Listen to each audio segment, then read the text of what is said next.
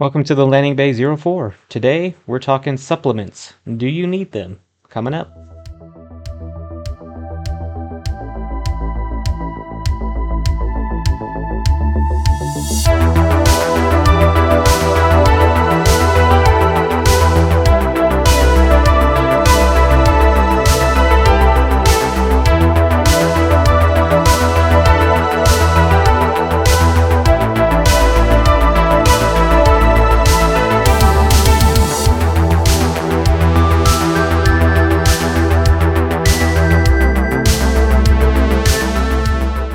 Now, I like me a good supplement every now and then, especially for things like Edge of the Empire, where there's so many supplements for different classes, how to play different classes, some of the ideas that you can have, some campaigns that you can generate out of them, side quests, things of that sort, some location or lore supplements. It's a lot of fun to kind of get into, to kind of see different ways and different ideas that you can implement some new creative things into your games. Now, supplements are just that, is there to help assist you with any RPG system. D&D has tons of supplements and tons of campaign books and tons of one-shots that you can get into.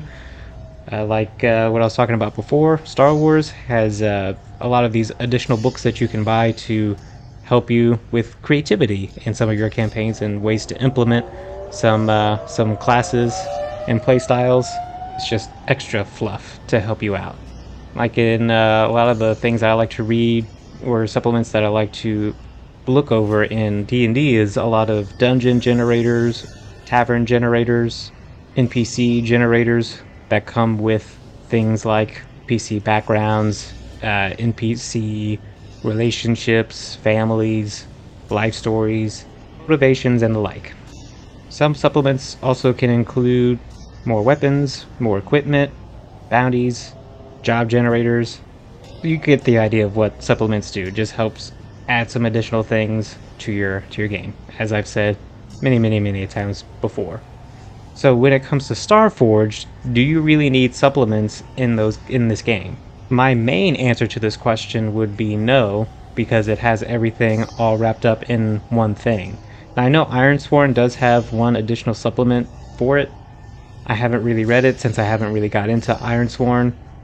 But do I think that Starforged would need a supplement? Most likely not. Again, I think it has everything that you need in order to play a game and sustain a game without having to buy anything else to help support creativity, because the oracles are enough in itself. Like location generators, creature generators, NPC generators, ship generators, and along with all of those generators and random tables that you can roll on, they come with additional details. Like for NPCs, there are motivations, traits, what they look like, what's their name, what's their job. Settlements and locations come with their own subset of random tables as well. Like planets, you have what kind of planet it is, and depending on the kind of planet, what kind of terrain are you going to find on the planet? Is there life on that planet? What kind of life is on the planet? What are some things that you'll observe in space? What are some things that you can find on the surface? With settlements, same thing. How many people are in the settlement? Why is the settlement even there with its goals or its projects? What are some rumors about it? Has been a problem for the settlement? What does the settlement even look like? It comes with all those things within the book. When I said that mainly there is no need for supplements for a Starforged, that being said, I have used at least 2 supplements in order to help me a little bit with the game. For instance, I have a few decks of cards that is called Dungeon Discoveries, the sci-fi version by Loresmith, and it comes with 3 different decks: searches, locations, and story hooks, which have about 50 cards per deck and so many different things on each card. Like for example, there's the searches. It comes with 4 items and 4 descriptions for those items. You draw 2 cards and you combine an option of your choosing, or you can randomly roll and see which one gets chosen. So for instance, my character has a keypad that's hooked to his holster. That idea came from the Dungeon Discoveries Sci-Fi Searches pack or deck. Then for NPCs, I use a supplement for that one as well, but it's not to generate the NPC background or story or what they look like, those kind of random tables. I use a thing called AI Face Generator, and you can find that at rp-gen.com. So that's Romeo, Papa, golf echo november.com, and that little tool generates a randomized portrait for either your own character or it could be an NPC. It's a typical fantasy generator, so you have options of a human, an orc, a tiefling, and a dwarf, and you select whether it's a male or female. Click generate and it'll create a profile picture based on your selections as best as it can. So some faces may look super odd, some faces may look super realistic, some might be a little bit grainy, others may be a little clearer, but it generates a face nonetheless.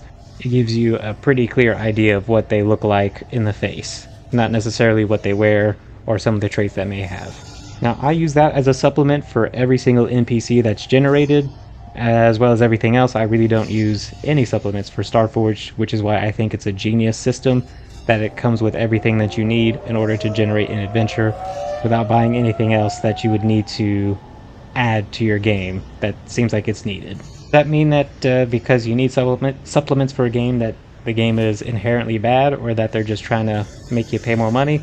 No, I don't think so. But what it does do is help minimize going overboard with supplements, because there are so many out there that you can use, that you can modify, that you can change, and make it fit into the game set that you're working with. That was the case with me when I was playing Edge of the Empire on my own as solo. I had so many supplements that I got lost in trying to find which one is appropriate at the time, and then lose the momentum into the gameplay.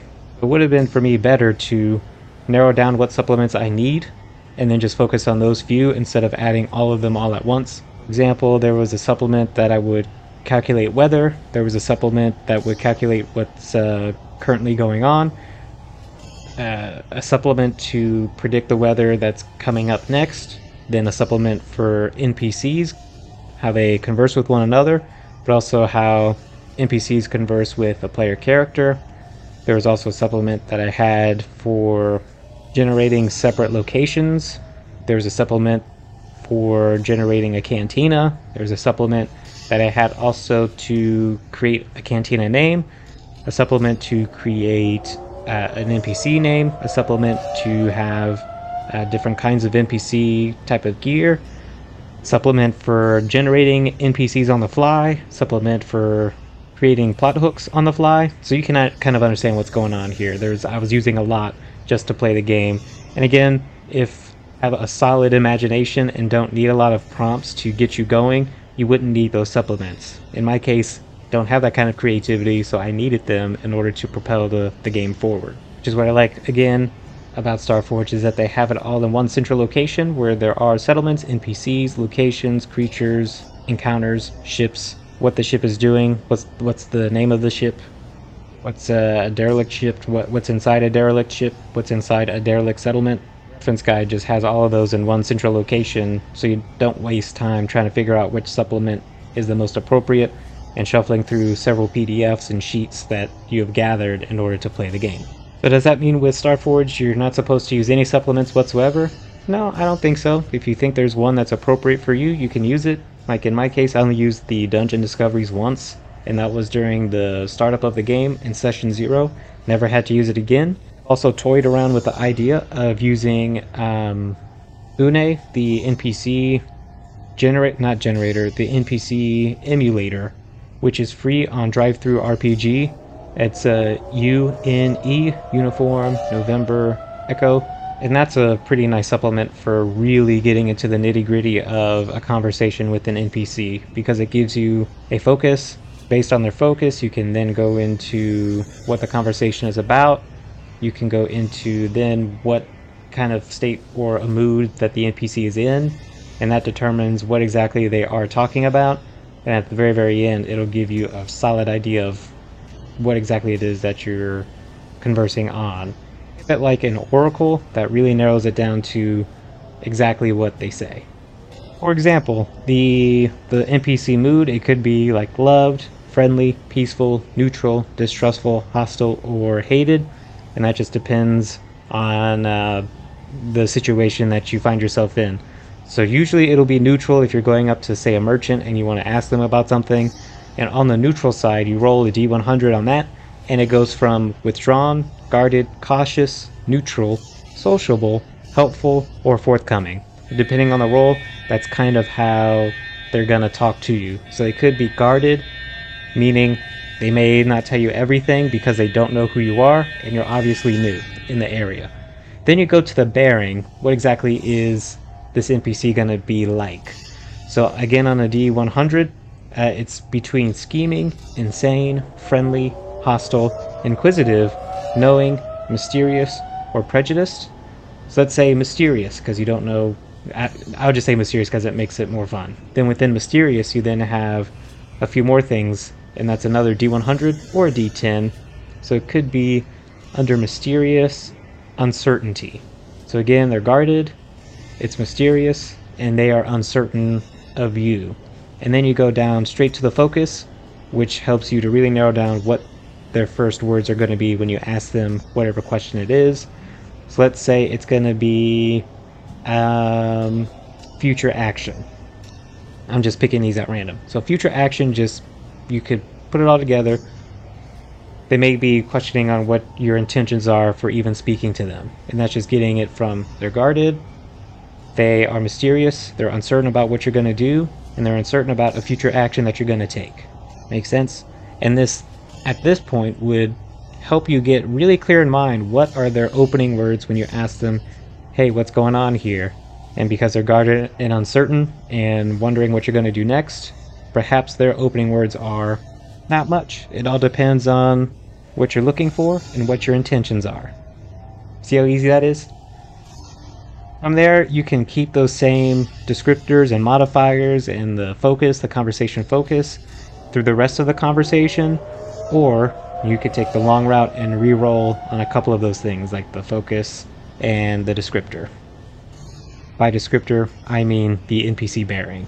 So I think that could be a very helpful tool if you're struggling with NPC interactions and conversations. What is it that they exactly say to you, and what is it that they exactly say in response to your question? For me in Starforged, do I use it?